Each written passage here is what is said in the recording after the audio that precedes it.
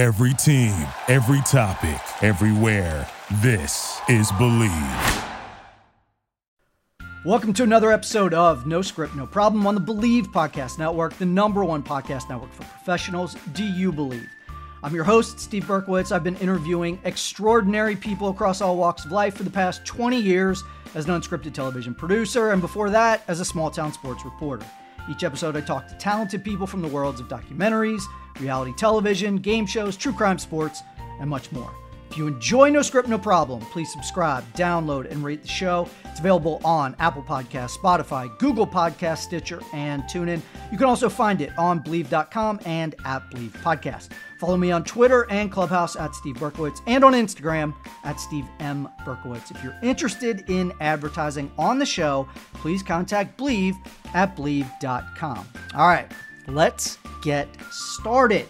My guest spent 12 years working her way up as a fantastic creative executive at NBC, where she developed and oversaw such series as America's Got Talent, Ellen's Game of Games, World of Dance, and Little Big Shots. After rising all the way up to SVP of Alternative Development and Current Programming at NBC, she got an amazing opportunity and took that opportunity in November of 2020. She is now the Senior Vice President and Head of Unscripted at Westbrook Studios, which is a subsidiary of Westbrook Inc., the media company founded by the one and only Jada Pinkett Smith and Will Smith. The idea behind this whole thing is to empower artists to tell stories that connect with a global audience. That's a lot. That's a lot there that I just said. Please welcome my wonderful guest, Sahara Bashoo. Is that right? It is right. You got All it. right, Sahara, thanks for being here. Good at names. Wow. You also set me up really well there. A lot of professional things in there. I'm bound to disappoint, but so excited to be chatting. Yes, thank you for doing this. I know you're always super busy, so I'm glad that we're finally chatting. Yes. November 2020, that's not long ago at all. So you've only been with Westbrook for a very short period of time.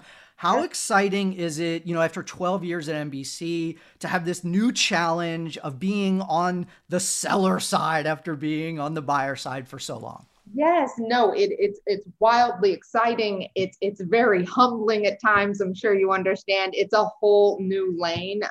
But every challenge that I'm facing and every tool that I'm learning across the way was the reason that I sort of jumped ship. I was very, very happy at NBC, loved my family there, learned so much, loved my shows. For executives, even on the buyer side, I think you get attached to your series so fully and you're on them for many years. So leaving them seems like leaving your child of sorts. That's an exaggeration, but that's how I feel. And not having children, those shows were my babies. But in reflecting honestly, sort of in that amount of time when the world ended, I sort of realized I started at NBC when I was 22 years old. A lot had changed in this industry. A lot had changed in our growing department. And I was sort of hungry for a new challenge and sort of always believed that if I didn't jump to the other side, to the selling sides of things, I wouldn't be as strong of an executive as I would like to be as I hopefully continue to climb this ladder. When it comes to now jumping, like you said, jumping into this new challenge and building off of what you learned at NBC, how did you approach going to Westbrook? And now you've got a little bit of pressure. You're working with two huge people like Will Smith and Jada, right? How did you approach going into this? Like, was it, okay, I want to come in with my own ideas and I want to approach it and bring my entire slate of ideas? Or were you like, okay, I'm going to come in and I'm going to take their brand and really kind of run with that? What was your approach as you go into this big, huge challenge, this next phase of your career? Totally. I mean, I think it's a little bit of everything you just touched on, in the fact that I came to Westbrook because I believed in their vision and sort of, not only artist first, but being a human first creative endeavor as we push forward, whether it be the stories we plan to tell in the docu world and or what we're trying to provide on the format side. So it wasn't this pressure because I so much identified with what they were trying to do and felt like in my soul, which seems like an exaggeration, but the person I want to be and what I want to create and what goes out there in the unscripted world was completely in line with not only what Will and Jada, effort to pursue, but what everybody that works, for them is efforting to pursue. So it was all like this Westbrook vision that I totally just latched onto and felt like I could be a driving force as they make, a broader name for themselves in the unscripted lane. I think that's a great point in terms of where they're going in the unscripted lane, because it seems like now every celebrity or every athlete has a production company, right? And sometimes it's just putting your name on something. But one of the things I admire about Westbrook, about Will and Jada, is that they are heavily involved in what they do in the unscripted world. And it's kind of amazing that they have time to do that. But like Red Table Talk, Jada is incredible, and that show's had such success. Will go do an incredible live stunt, in the Grand Canyon. Like, I love how involved they are. He was an amazing host in the Fresh Prince reunion. Like, I am so admirable of what they do. And then the project, when you first arrived, Amend, for Netflix, tell me a little bit about what Will and Jada that kind of push in terms of the lane that they want to go in the unscripted space. Totally. Well, I guess I'll answer that in two questions, because I think it circles two really relevant things, which first off, the family themselves, Willow and Jaden as well, they're all just innately curious individuals that are hungry to learn, not only about our world and the people in it, but about themselves. So the authenticity that you see that, comes out on Red Table Talk is because they are actually learning about each other and about the other individuals they bring to the table. And that's with the goal of growing themselves, and hopefully with their lessons providing the same to the viewers at home, or a relatability factor that I don't think was as apparent in talk shows anymore once Red Table Talk launched, which I think is the importance of its impact. And then separately, why, they're willing to share, when Will, jumps off things on Facebook Watch and all the things in between is for a similar thing.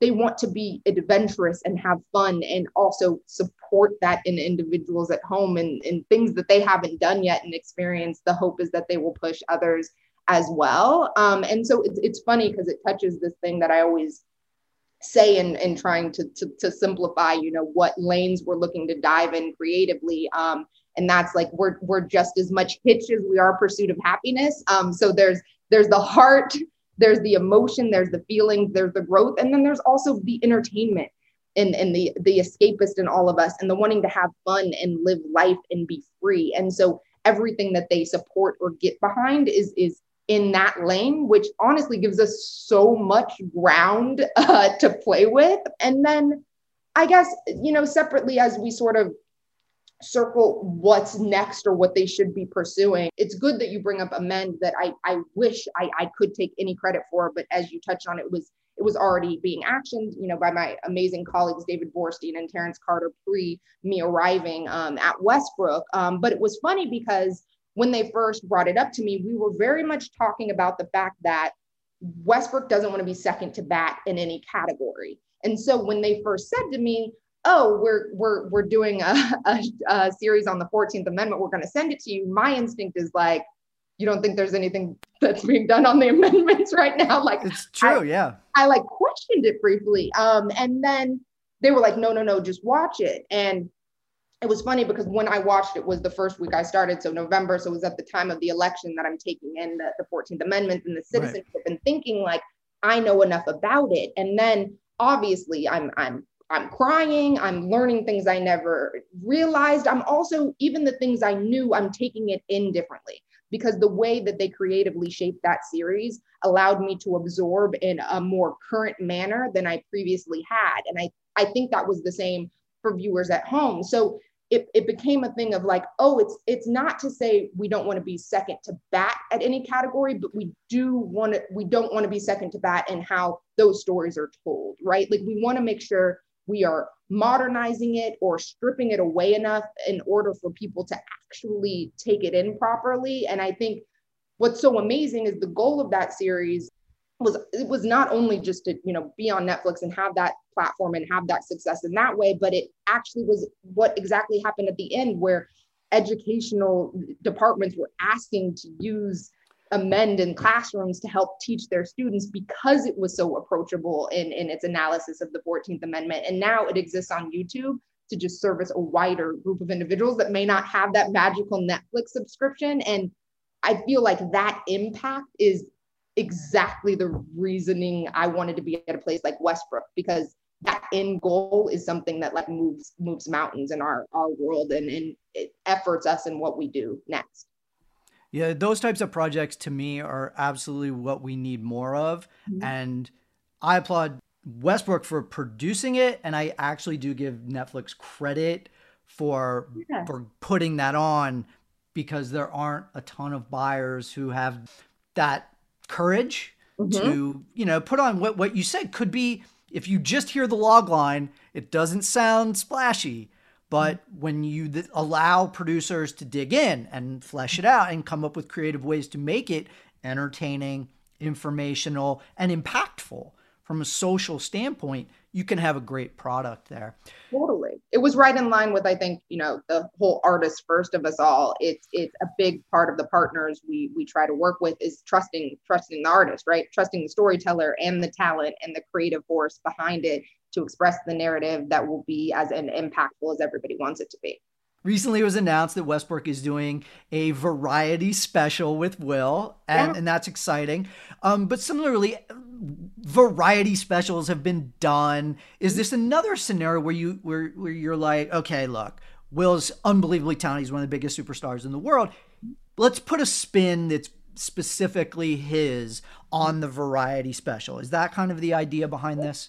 That's exactly what we're doing. I think it's funny because when it was announced, a lot of people were coming to me and they were like, when is it shooting? When is it shooting? Have you locked in dates for the shoot? And, this wasn't my answer, but it wanted to be. It's like when it's creatively ready, like when we have it right, when we have like all the powers that be, the greatest minds in the writing room and shaping what will be, as impactful as possible. Like there's so many lanes that these comedy specials and variety specials have gone to in this point, very different than I think what will provide, but like Bo Burnham's most recent one, Inside, being one of my favorites, right? And it was so intriguing and insane, but like approachable and current. And so it's not that, because Will and Bo are very different people, but like, how do we take the time to really create something that is special and is also worthy of the fact this is Will's first time doing something like this, right? And so for him to do it,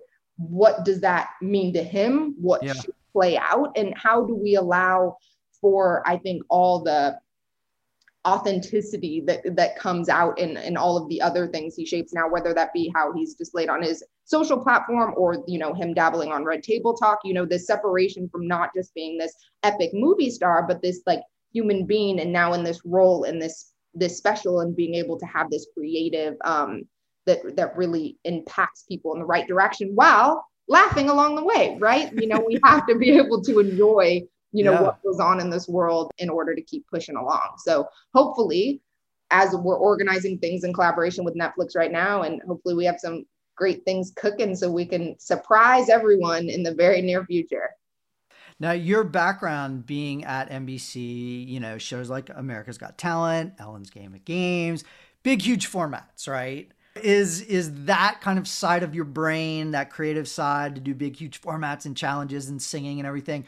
Are we going to see some of that come into play at Westbrook? Yes, you're going to see a shit ton of that. That is my lane. That's what I love. Live shows are my very favorite thing in the world. I live for the stress and the mania and the unexpected. And so I wouldn't feel purposeful if I wasn't endeavoring swings in that category. I very much came to Westbrook for the ability to work in the documentary space and to tell stories that I didn't have the opportunity to tell well at NBC, just because we were franchise format based, and that's what works on broadcast. Here, in the fact that we are selling to a very wide net in the marketplace of streamers mainly, we have the ability to work with different creators and writers and directors that have these amazing ideas. Like, I think it's been so awesome who I've had the ability to meet in the doc space and what types of stories we plan to tell. And we have a lot hitting the market in the next few months in that space, all dabbling in different areas that I think very much represent Westbrook and the stories we want to tell. But separately, my main goal and focus at this time is completely format driven.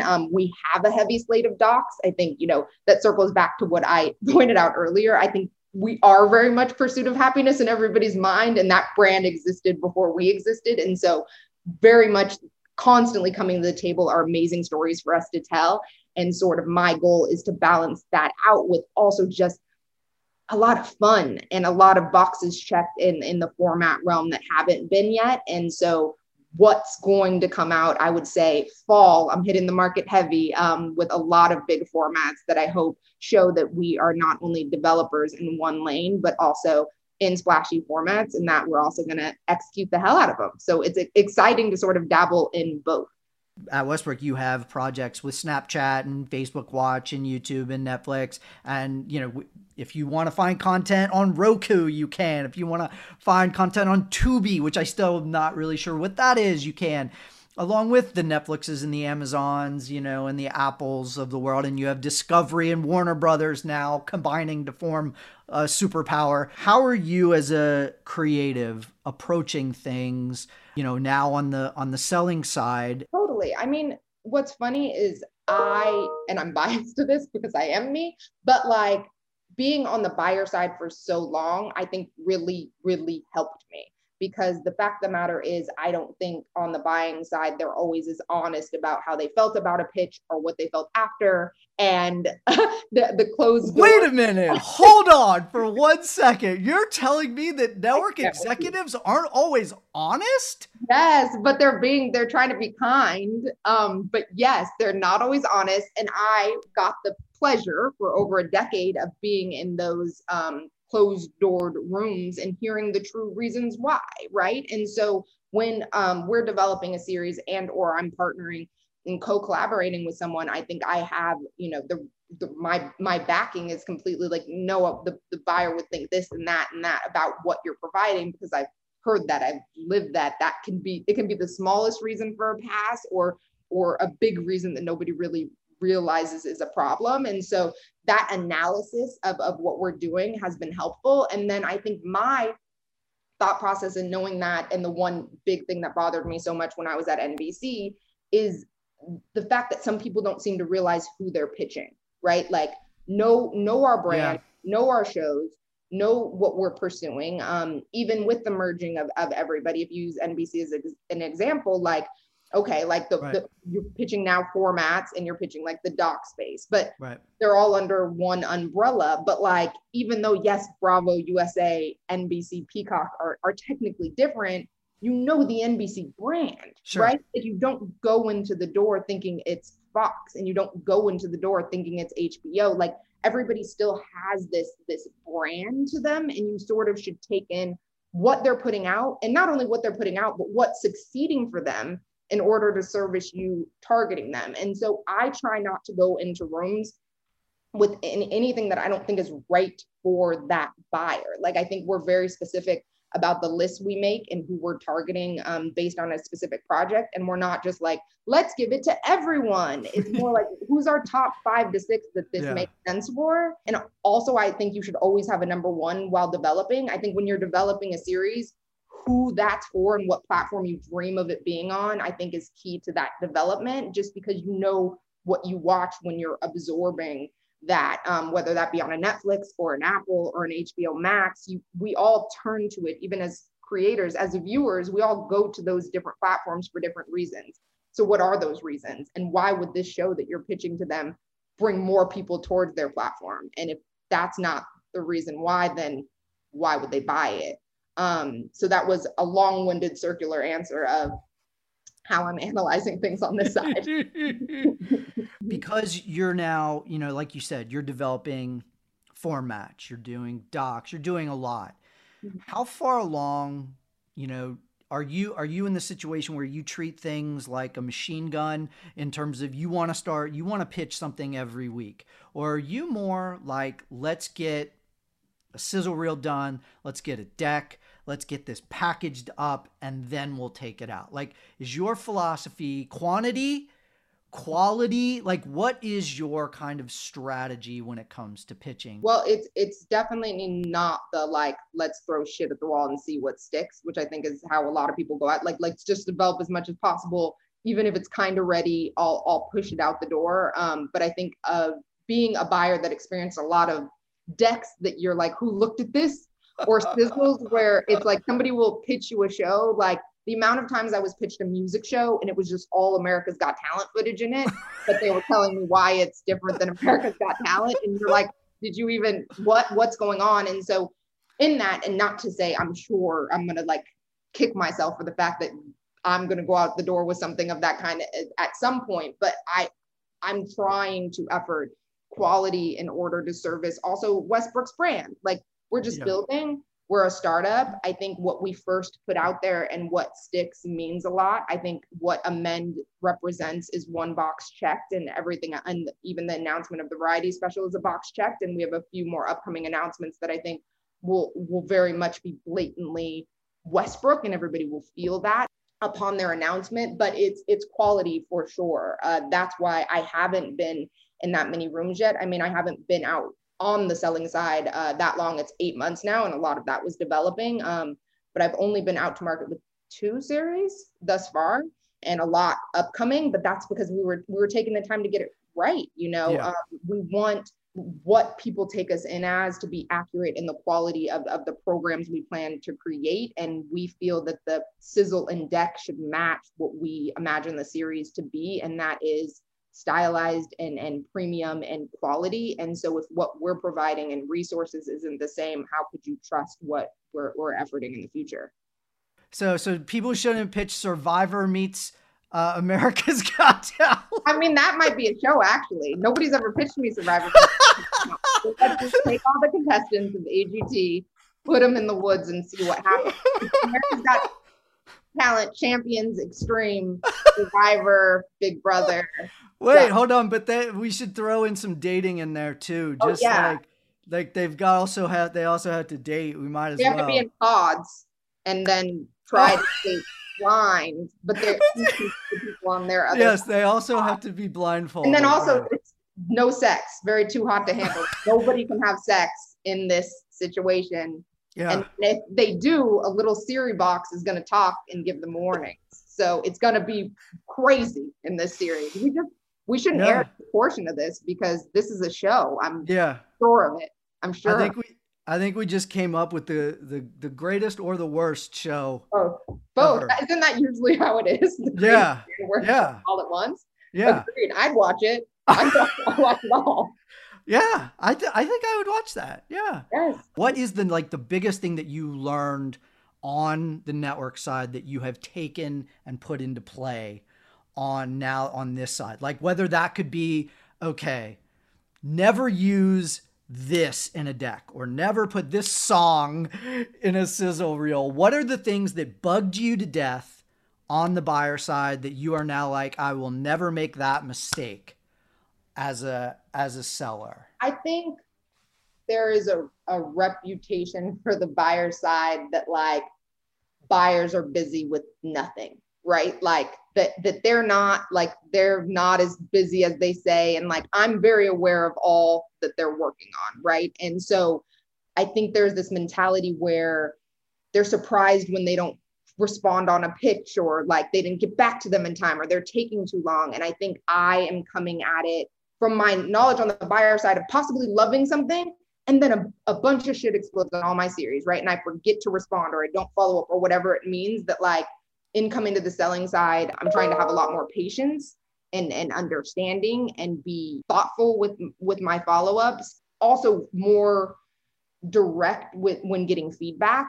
There's this divide that can sometimes happen through agent representation, which we're so lucky to have amazing agents on our end. But like sometimes I just want to call and hear myself what happened, right? And also the buying side, I appreciated when a producer of a series reached out to me and wanted to hear the feedback or wanted that. And although when I think I get more on my plate, I won't be able to do that as often as I start out and sort of learn my lane on the selling side. I want to make sure that I'm having those conversations and being understanding to their circumstance, and also reading the room a little bit. Like, I think it's weird when it's very obvious in a room that somebody doesn't like a pitch, and then everybody's like, but we're gonna keep getting it. We're gonna get them. I think it's right for them. It's we don't get to decide what's right for the buyer. The buyer decides if we're right for them. And I know that can be hard, right? Nobody wants to be the one that's dumped in the end when they're trying to gain someone's attention. But at the same time, it is what it is. So I think, in short, what I've learned is acceptance, patience, and thoughtfulness in approaching and understanding the circumstances that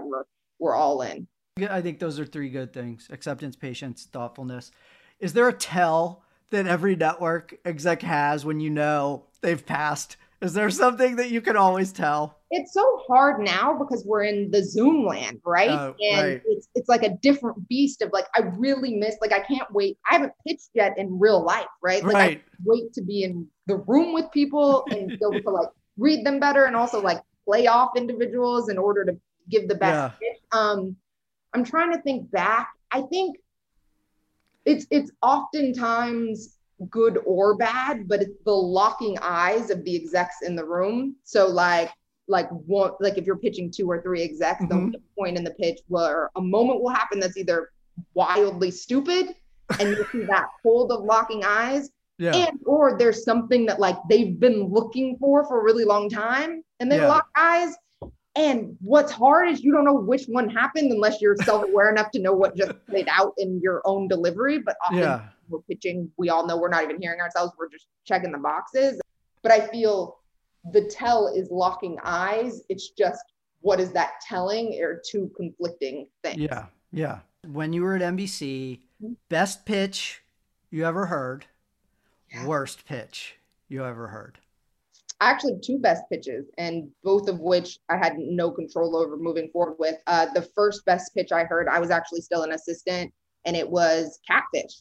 It was when the film had come out and we went to see it before it was actually aired, and we went to our movie theater and watched it, and it was to pitch it as a series. And obviously existing on NBC, it would have been a completely different thing. But at the time, it just felt like something. And I recall very vividly, Brandon Rigg, who now runs Netflix, and also Jim Broom, who's now leading the charge at NBC Formats, they both were obsessed with it too. And I felt like that was my first point of reference where I felt like, oh, I'm going to sort of shape my existence as an executive after these 2 individuals because our instincts were the same here. And we didn't move forward for many reasons that I wasn't privy to because I wasn't allowed in those closed door rooms at that time.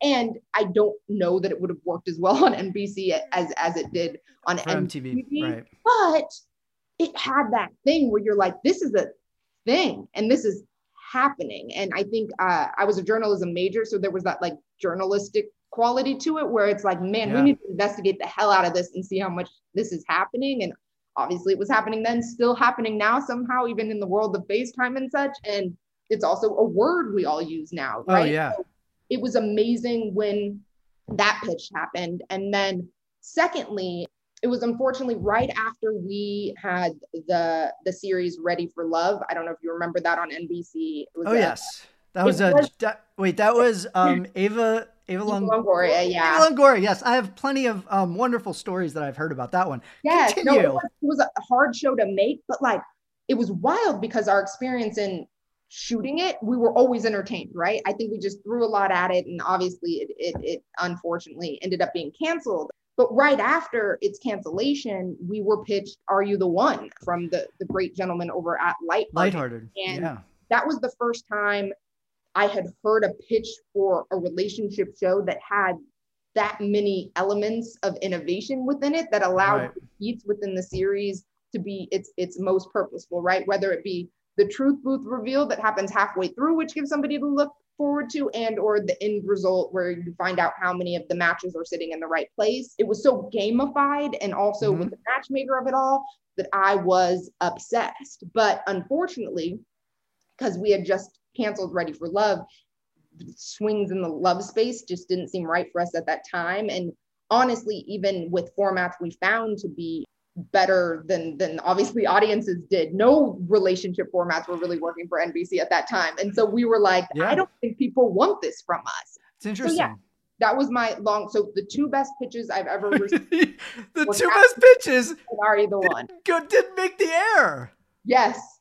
I know, which is complicated, right? But I really, really loved those pitches and believed in them. Some may say they both ended up on MTV, so possibly I was at the wrong place for a really long time. No, I'm kidding. But like, honestly, I think I was also in that DNA. I was young too, so maybe that's why I was driven towards them. And I wasn't in some of the magical pitches that happened with us. I wasn't in The Voice first pitch because that was a whole traveling to get the format type thing above my pay grade. I wasn't in the Ellen Game of Games pitch because that was a phone call. I wasn't in the Little Big Shots pitch. A lot of some of the biggest, best shows I think I had the opportunity to work on honestly just happened. And then it was like, we're developing this amazing thing. And I jumped in. So I got to be privy to a lot of amazing series right out of the gate, but I wasn't in the initial pitch to hear them. The worst pitch, honestly, I don't remember what it was called, but I was pitched something once where it obviously never aired. And it leans into the thing I was saying earlier about know your audience. We had this pitch that literally had like people cursing all up and through it. And then an actual like sex session in the sizzle of the pitch or a reality show. Like literally like, I don't know if they were actually showing them. It was like one of those like cutaway. So I don't know if they did a fake like shoot for it. It didn't seem like it was from another show. It was just a weird, like very inappropriate, like salacious direction to go for a pitch. And it's like, have you watched, like, this is the home of This Is Us. We don't. Right. Yeah. Exactly in line with us. Also, like, is this a show that one should be making at all on any? It was just all over the place, and it was so off brand for us that I remember just being like, what happened?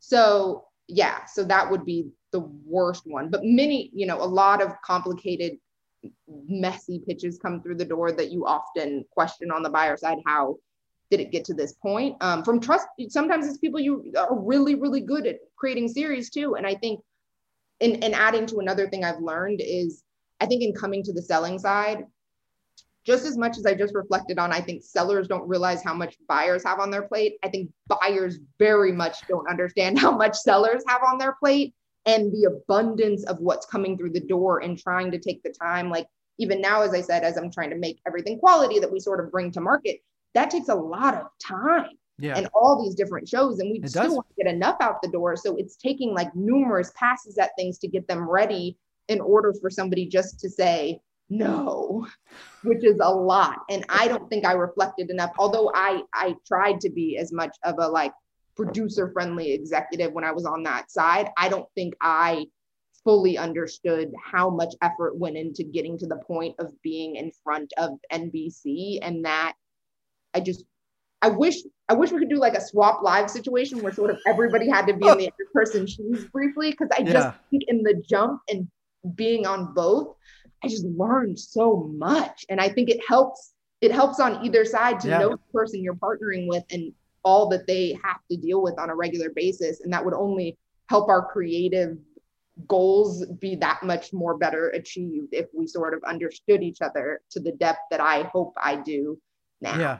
Yeah. When I produced Extreme Makeover Home Edition, one day every season, we would have a switch day. So producers would pick up a camera, or camera would run audio, and then like camera would produce only for a couple hours. Like we would do it, but it would always remind us how heavy those cameras are. Oh my God. Or how heavy those audio bags are. 100%. 100%. No, it's a wild. I think on this side also, obviously I'm in the field getting my hands dirty a bit more. And there's been those moments where you're just lugging stuff around and running the streets with everybody and these cameramen and these cameras on their shoulder. And you're just like, my goodness. And we're like wanting them to get content. And it's like, imagine trying to chase this crazy contestant with this giant thing on your shoulder and it's like your 11th hour of the day. No, it's everybody to that point, crew, adding them in there. If we only experienced what the crew does on a regular basis, I can't imagine how much our minds would be blown and what they do and pursue in the order. Yeah. And I look forward to like in a year when we talk again and you're getting notes from the network, like make it funnier. Yeah. Then we can talk because those are the make best. It pop. Why We need this scene to pop a little bit more. We need to see it pop a little more. Oh, it's funny because like I can hear myself sometimes when people ask what, like I'll talk like a network still, and then I'm like, oh, I'm being wildly vague. How do I make this actually specific? So it's been a learning curve for me to be more in that, but also in defense of the buyer.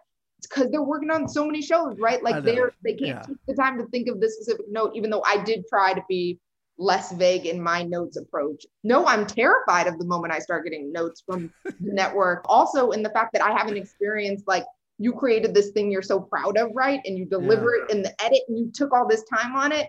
And then they give you like 10 pages of notes that start with, unfortunately, we don't love this. And you're like, I die in this moment. No, I'm mentally prepared for it though. I feel like I've been training for that hit. So I can only be pleasantly surprised because I'm expecting the worst.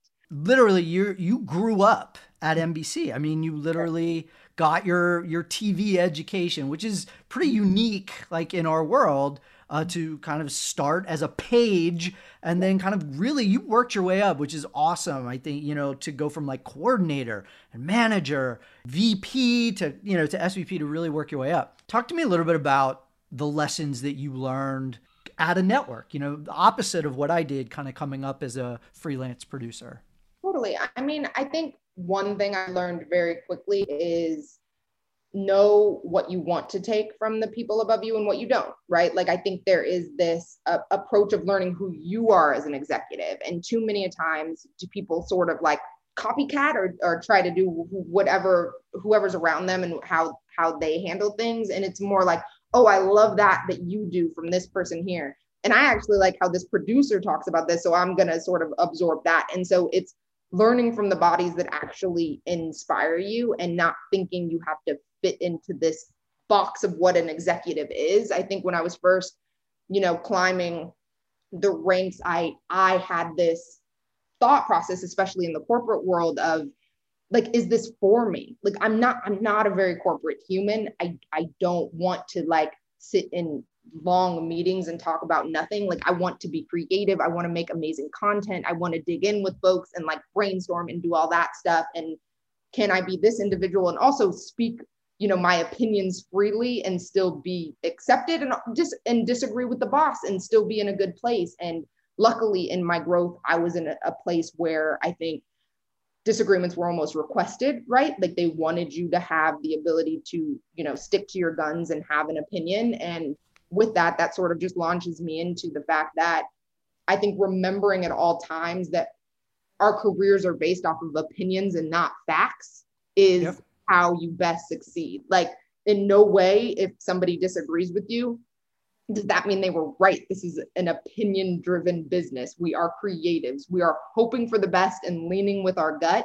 And oftentimes, hopefully it's right. But there is no, if you think something's a good idea and somebody says no, it doesn't mean that's right. It doesn't mean it won't be in a couple of years. I think everybody's telling the story of Queen's Gambit and how that was pitched over and over again. And now look at the success, but it's like, it's so many things. It's timing. It's the actress. It's who's put into it. And of course I use a scripted example instead of an unscripted example, but you know what I'm saying? There is this belief in yourself and your opinions and how you've absorbed this marketplace and what's out there and, trusting in that. And then also taking from the guiding lights that surround you, what is best to help you move up this ladder, which it isn't easy, and it also, I don't think it's easy for anyone. Everyone I think sort of looks at like, oh, she was at NBC and how lucky it was for her to stay and like climb. But I had other job offers. Most of that time, that was the reason for my promotion. Like, it wasn't like, hey, I'm sitting there and somebody's like, I should promote you tomorrow. Like, that's not how this business works. Like, you have to be willing to look elsewhere while also being confident in what you've learned and where you are, and hopefully, make the right decisions at the right time. But it's all about, I think, hustle and trust in yourself. Was there a moment at NBC that you feel like was a really key to kind of evolving your career, taking your career to kind of that next level? Well, I would say that the moment that, if I'm just going with my gut, the first thing that came into my head was the first time I like owned a night. So when Tuesday nights on NBC were 2 hours of America's Got Talent into 1 hour World of Dance, and that being like a big deal, right? And as we know in the previous broadcast wars, winning the night is huge, especially in the summer. And, you know, we hadn't had the best time, I believe, time's a blur, but like with that slot previously, like usually we're handing the night over after AGT's success that evening, and to have World of Dance follow it and do as well as it did in the beginning was a big deal. And I remember it most because I think that was the first time Bob Greenblatt ever emailed me directly. And, you know, when you're climbing and you hear from the chairman, it means a lot to you, especially after you know how much like work you tried to put into making the shows as great as they could be.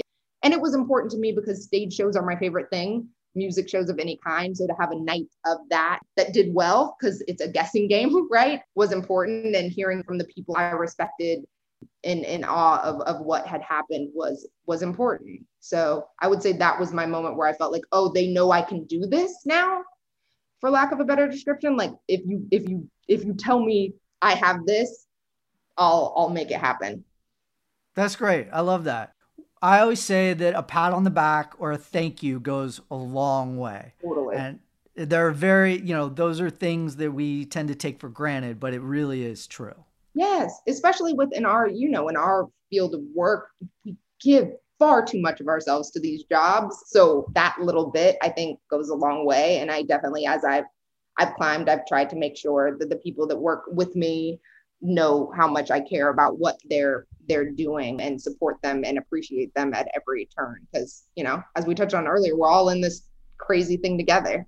You know, you love the live shows and you love dance and music shows. Now, those are all shows that are unpredictable and the craziest and wildest things happen. Is there a moment on all these shows that like is unforgettable for you, that you saw like right in front of your eyes? Yeah. I mean, all of them that flashed before me are all the wonderful America's Got Talent because of how much dangerous activities we do. But the one that stood out the most was we had this act where, like, I forget what they're called. They're like the acts that do gross things, like stick a needle through their nose and they shoot things at each other and whatnot. And there was a moment where the gentleman of the group had a dartboard like in his mouth on live television, and his partner, she was meant to shoot a fiery arrow that hits dead center in this board. And lots of rehearsals, nothing ever went wrong. There was honestly like no flaws to this. And then on live television, something went wrong. And when she shot it, the arrow shot him straight in the neck. Oh my God. The flaming arrow on live television. I mean, you can look it up. It's everywhere still. And everybody was in shock. But what was wild is, I think because everybody's in like operational mode, like the judges just went into like judging. Like we sort of shut it down. They collected themselves and it was like, no, like the world is ending. We got to wrap this up. And then, you know, Simon sort of took the reins and wrapped it up. And then we went to break and he was fine and everything was good. But you watch your own life flash before your eyes. Like, I can't imagine for the producers, right? At that time, I'm just the network, but for them, it's like your entire career, everything is like the show is, you just look what you did. And he was okay. He went to the hospital and nothing was actually wrong. And obviously for the guy, stuff like that happens to him all the time, right? He's sure. But to us, it was like, we just shot this man in the neck with an arrow on live television. And we're just carrying on with the series. And there was I'm like knocking on all kinds of wood now because I do love those shows, and the fact that anything could happen, it does leave you into sometimes moments of fear. But that's part of the reason people watch. Yeah. It's real too. At least you know, like this is really playing out in front of you. Look what happened. 100%.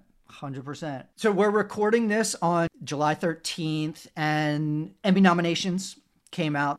You know, obviously there's a zillion Emmy nominations, but what were some of your favorite shows, some of your favorite performances of this year? As everybody did, loved Mare of Easttown. Kate was fantastic. I think one can question her ability to pull off that role and the relatability, but like, I've never been so stressed out watching anything before. It was really, really phenomenal. Yes. I think The Undoing was amazing. And I feel other like than the final episode. well, yeah, don't I know. Like I like to tell everyone, you know what? Let's just forget about it. Like we honestly we put too much pressure on people to like that was eventized. We were all watching that together. And that was one of the rare times I feel like all of us were gathered around a platform, like live tweeting, talking about something on the edge of our seat. Yes. Was that finale an epic failure? 100%. Yeah. I mean, Nicole flew up on a helicopter like next to a bridge to like jump out to whatever he was doing with the kid at that time. There were so many flaws. Obviously, we wanted a different ending, but at the same time, how dope is it that we all got together to like watch that and experience that? And also, when you set someone up that much, you're bound to fail. It's like everybody now with Game of Thrones, like we all talk shit about it, right? With that last season. It's like, what about the years and years and years, right. the time of our lives? Yeah. Like we put a lot of pressure on the creators to like satisfy our own personal needs when sometimes it's just like, but did you have fun? And it's like, yeah. It's a good point. It's about enjoying the journey along the way. And okay, so one episode was bad. It's the same thing as the Sopranos finale. Yeah. People like say it was the worst finale ever, but the other seasons, like the seasons getting up to that, were great. So yes, I understand. I also would rather that happen than I feel like there's too much now that I hate where people in watching television are like, I'll be like, oh, I didn't really like it. And they'll be like, oh, just get to the 5th episode. And I'm like, I'm sorry. The 5th episode, 5 hours of my life before I know if I like it. And then it ends 2 episodes later and they'll be like, the ending was great. Like, I'd rather the reverse. I'd rather enjoy the whole thing. And the last episode, you fail me. Then I have to build up to one good moment that comes at the very end. So I think we have it a little backwards sometimes when we talk about our scripted show. Oh, yeah. That's like my friends who have insisted for years that Mad Men, you just got to get through the first season. I'm like, it's slower than molasses, uphill. I cannot deal with Mad Men. So they smoke and they drink. That's the show. That's and they're good looking. They're pretty good looking. Yeah, okay. And I'm like, and that's it. That's the show. They smoke and drink and they're good looking and they treat each other terribly. Yeah. I'm like, that's the show. And they're like, no, you're just not giving it a chance. So yes. It is that. And speaking of treating each other terribly, I would say the last series I also was Succession. Like I can question the ability of Succession to move mountains and entertain us with the most vile characters we've ever displayed in front of us in life. Yes. It was amazing. Yes, they are horrible human beings. Horrible. And then unscripted, who did they even nominate? Doesn't matter because the same people win every other year. Okay, so no, that is something it's fair to discuss. For casting, reality casting, my friend Mindy Zemrek, who was on podcast for Shark Tank, she was nominated, and so I'm very happy for Mindy. World of Dance got a choreography nomination. Did it? Okay. There's so many lanes that I didn't even know existed where they're like, like I don't know, like okay, so outstanding structured reality program, which formatted Antiques Roadshow, which I've still never seen an episode. I have back in the day, not recently though. I still have not seen an episode. Is it still on like PBS or something? Where does PBS? Yes, still on PBS. Property Brothers Forever Home on HGTV. Mm-hmm. Queer Eye, which has won, was it 3 years in a row, maybe more, 4 years? Fantastic. Like I get it. One of the best reboots ever to be seen in a while. Running Wild with Bear Grylls on Nat Geo. Mm-hmm. Used to be on NBC. Yes, used to be on NBC. I'm a little surprised by that. That's interesting. That's an interesting one. That is I think that's the first time that one's been nominated. Yeah. And then another perennial, Shark Tank, nominated for an Emmy. Unstructured, so doc series and that and whatnot. Becoming on Disney Plus, executive produced by the one and only LeBron James. Below Deck. The directors on Becoming are fantastic. And Below Deck, that's amazing. That's phenomenal. Wow. I didn't know that in there. People love Below Deck. Like, live for it. I'm more a Vanderpump Rules gal, but people live for Below Deck. Live for it. Now, my friend Nadine Rajabi does Below Deck Mediterranean, so Okay. I'm gonna have to side with Below Deck Med. Okay. But still, the franchise is pretty incredible. It is. It's good. Indian Matchmaking gets a nomination. I have not seen that one, but I watched it when it launched. It got a lot of, when it first came out the gate, it got a lot of attention. And then it was one of those things where then we're pitched every different version of matchmaking that exists, like yeah, next day once it was successful. yeah. I can It was imagine. really good. It was nice. It was like a nice sneak peek into cultural values, and then also how relatable and consistent it is in certain categories with dating lifestyles, and then how flipped on its head it is in other categories, and if we should approach that differently in how we daily date, who knows? Interesting. Okay. I have not seen that one. I will have to give that one a chance. Selling Sunset. That deserves it. Have you watched Selling Sunset? I saw like first season. I watched like the pilot episode. I'm gonna say the thing that is anti what I said earlier, which Okay. is like, because season 2 is so much. It's like, just get through the first season and then. Okay, Sahara. I know. I just did the opposite of what I sold, but like, the reason I say that is because that's what happened to me when I watched the first episode of Selling Sunset.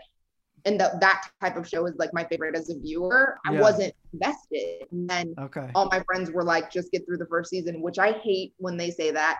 But they were right. Like season 2 is like, I would watch season 2 again. I'm actually again. Like that's how entertained I felt I was by it. Like it very much in line with, Real Housewives at its best.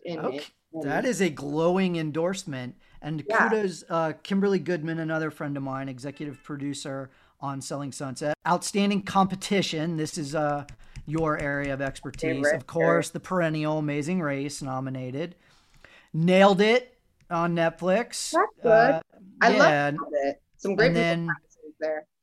Always, they've won multiple seasons. RuPaul's Drag Race, another perennial favorite. Top Chef, a perennial, always up there. The Voice, also nominated as well. And they deserve it. Audrey Morrissey on that team, man, she's like one of the best there is in show running abilities. And that, that show changed what music television was for a really long time. So they deserve the credit. I wonder, we'll see who wins this time. It's anybody's guess. I hope it's Nailed It. No offense, Voice or any. Really? Yeah, because like honestly, I'm just really a fan of silliness and also leaning into what reality is and the fun it can be. And it is a blast watching that series. Like it is just, and you would never guess it. Like on paper, I would think, what is this, right? Right. But that's on Masked Singer, right? And Nailed It, you can just keep watching it. It's so bingeable and addicting. And Nicole Byers is amazing. Great host. Yeah. The they find, I don't know. It's just a little bit of everything in all the best ways. And I just wildly respect their comedic take, and that it probably took a lot to move that across the line and say this will be a show. And so I respect it. And I also just want new things to win in this Emmy lane we live in. Yes, I completely agree with you. And that's why I really like to see some new shows like Indian Matchmaking, Below Deck. It's great to see some shows that are getting recognition. Well, they seem to be, and I'm just deciding this off of reading through all those, but like listening to the viewer a little bit more in their nominations. Yeah. Like I always felt like the Emmy panel or the powers that be there are sort of structuring this based on what they know. And that's why they started 20 years ago versus like in this case, it's like, no, what's fresh? Let's talk about. People are obsessed with Below Deck. People love Selling Sunset, and like Nailed It is like key in like the zeitgeist of what like was like our food show, even though it's like terrible. Yeah. So it's like, why not listen to the people and what they want and are entertained by, and who wins? This is for the. I like how I said for the people, and for the people. Selling Sunset and Nailed It. Yeah, $1 million homes. Yes. Yeah, that none of us can afford. Yes. Yes, exactly. But entertaining characters, and that's part of the thing. Yes. All right. So I always like to finish up with recommendations for what to watch or what to read. You mentioned earlier on Too Hot to Handle. I just finished season 2. Look, Like, I don't watch dating shows, but Too Hot to Handle is like my guilty pleasure. It's so good. It's so good. And here's the thing. It's funny because when season 1 came out, it was still in the midst of the end of the world, right? And I literally watched it all in one weekend. Yeah. I was addicted to it, but I was also like, do we not have to have formats anymore? Like nothing was structured in season 1. Right. And so I was hopeful that like, man, this way in was perfect, but like season 2, think of the magic you can do. And then they did it. They found these amazingly crazy characters. Things happened in that you cannot write. Like when that cockroach hit that man in his head, that I could literally watch over and over again. It's the best thing. It was so gigantic. For people who have not seen Too Hot to Handle, you have to watch it just for this moment when a cockroach hits one of the contestants in the face. It's gold. Totally. I mean, it's gold, and the sound effect that, so Keely added on to that splat onto the forehead wonders. So yeah, watch Too Hot to Handle and the cockroach. I would be crazy not to say watch Amend on Netflix, obviously. Yes. I feel passionate about it, and it checks a very different box than a cockroach to the forehead in programming. We got to balance things out. You got to balance it out. You got to learn a little bit, grow a little bit, and then watch the crazy. I am completely obsessed with Siesta Key. It's, leaning back into my Viacom love. I'm not saying it's for everyone, but there is something about that group of people where they cannot help themselves, which is my favorite, like reality type folks where you leave them alone long enough, they're gonna do something wild because it's just in them, and it's magical to watch. I loved Cruel Summer on Freeform, which is random, but it was wild. I've never seen that one. It's addicting in the way that, like, it's weird to compare it to The Undoing, but it's like a little bit of a mystery and you're sort of trying to figure it out the whole time. I think they actually did a good job in the ending of it all. A lot of people were talking about it, and I enjoyed it because it was like, you want to watch it that night, which I think is so rare because he's going to text you and ask you if you watched it or not. And then I'm going to jump out of TV for a second and just dive into the magic of seeing Black Widow and seeing Marvel in theaters again. That was an epic experience for me. That was just this last weekend to be back, after sitting and loving all Marvel put on Disney Plus with WandaVision, Falcon, and then now we're watching Loki. It was amazing, but then the magic of like Marvel in the movie theater hadn't happened in so long, and it was something I never thought I would experience. And then seeing it being, especially their main woman hero on that screen in Black Widow, it was epic. And also Marvel just can't be beat. WandaVision was also one of the best TV experiences I think I had over this break. So I guess that's my very all over the place watch list. Those are all good. And yes, I enjoyed being back in the theater and seeing Black Widow. It was, right? Yeah, I started crying. It was so nice. I did not cry. However, there's like my heart was full. Yeah. If that, like something felt right just being back in the theater, all the explosions and like just it felt right. And then I guess to close, it would be weird of me, even though we don't have an air date, everybody should hold tight for Bel-Air on Peacock from my scripted colleague. Oh, the dramatized version of Fresh Prince of Bel-Air, which is going to be epic. So stay tuned for that one. That's exciting. Which actually, what's your favorite TV show of all time? From a sitcom standpoint, I go back and forth. Seinfeld and The Office have always like a battle between the two of them, and then Breaking Bad from a drama standpoint. Got it. What about you? Probably the two dramas are tied. I would say The OC. That sort of reapproached how I saw television. The fact that it was Josh Schwartz and he was so young, and I will die on my sword for that being one of the best pilots of all time. And then second is Dawson's Creek. I think Kevin Williamson is a genius. My license plate cover literally says I'd rather be watching Dawson's Creek. Wow. It was a gift from Shelby Shaftel at NBC. And I would always rather be watching Dawson's Creek than anything I'm doing. But no, love for Kevin Williamson and his ability to take on teen dramas and also horror with Scream and I Know What You Did Last Summer. And so Slight Confession there. You can see my tastes are very eclectic. That's I work in reality. I've learned so much about you just in the last 2 minutes by what your favorite shows are. You start jamming it in. Honestly, I live for television. I was raised in front of the television. I'm an only child.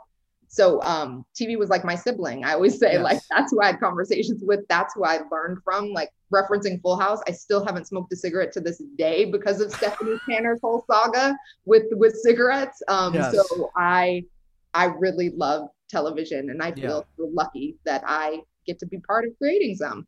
Yeah. Well, I never did Uppers because Jessie Spano had the whole excited. Yeah, because that's why I never tried Uppers, because of Jessie Spano. So I couldn't even take in what she was doing at that time, because that was a while. I actually just rewatched that episode recently. Right after the reboot, I watched that episode. It's wild. I don't believe you though.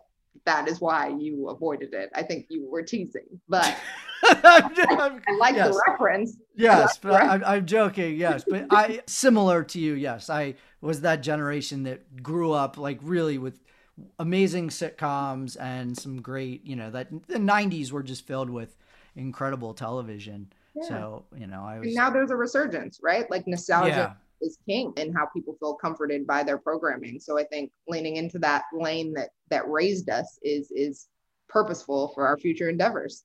Thank you so much. I really appreciate the time, and this was a lot of fun. No, thank you so much for having me. This is my very first podcast. I feel very trendy since, isn't that what cool kids listen to podcasts? Like, I feel cooler from being a part of this. So thank you for giving me the opportunity to chat with you on this. It's really fun. That's going to do it for another episode of No Script, No Problem on the Believe Podcast Network. For everybody listening, if you enjoy the show, please subscribe, download, and rate it with 5 stars. It's available on Apple Podcasts, Spotify, Google Podcasts, Stitcher, Audible, and TuneIn. You can also find it at Believe.com and at Believe Podcast. Follow me on Twitter and Clubhouse at Steve Berkowitz, and on Instagram at Steve M. Berkowitz. If you've got a question, shoot it over to me via email, noscriptnoproblempodcast@gmail.com. If you're interested in advertising on the show, please contact Believe at Believe.com.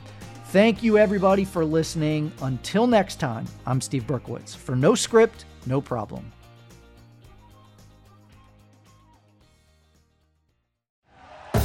Thank you for listening to Believe. You can show support to your host by subscribing to the show and giving us a 5-star rating on your preferred platform. Check us out at Believe.com and search for BLEAV on YouTube.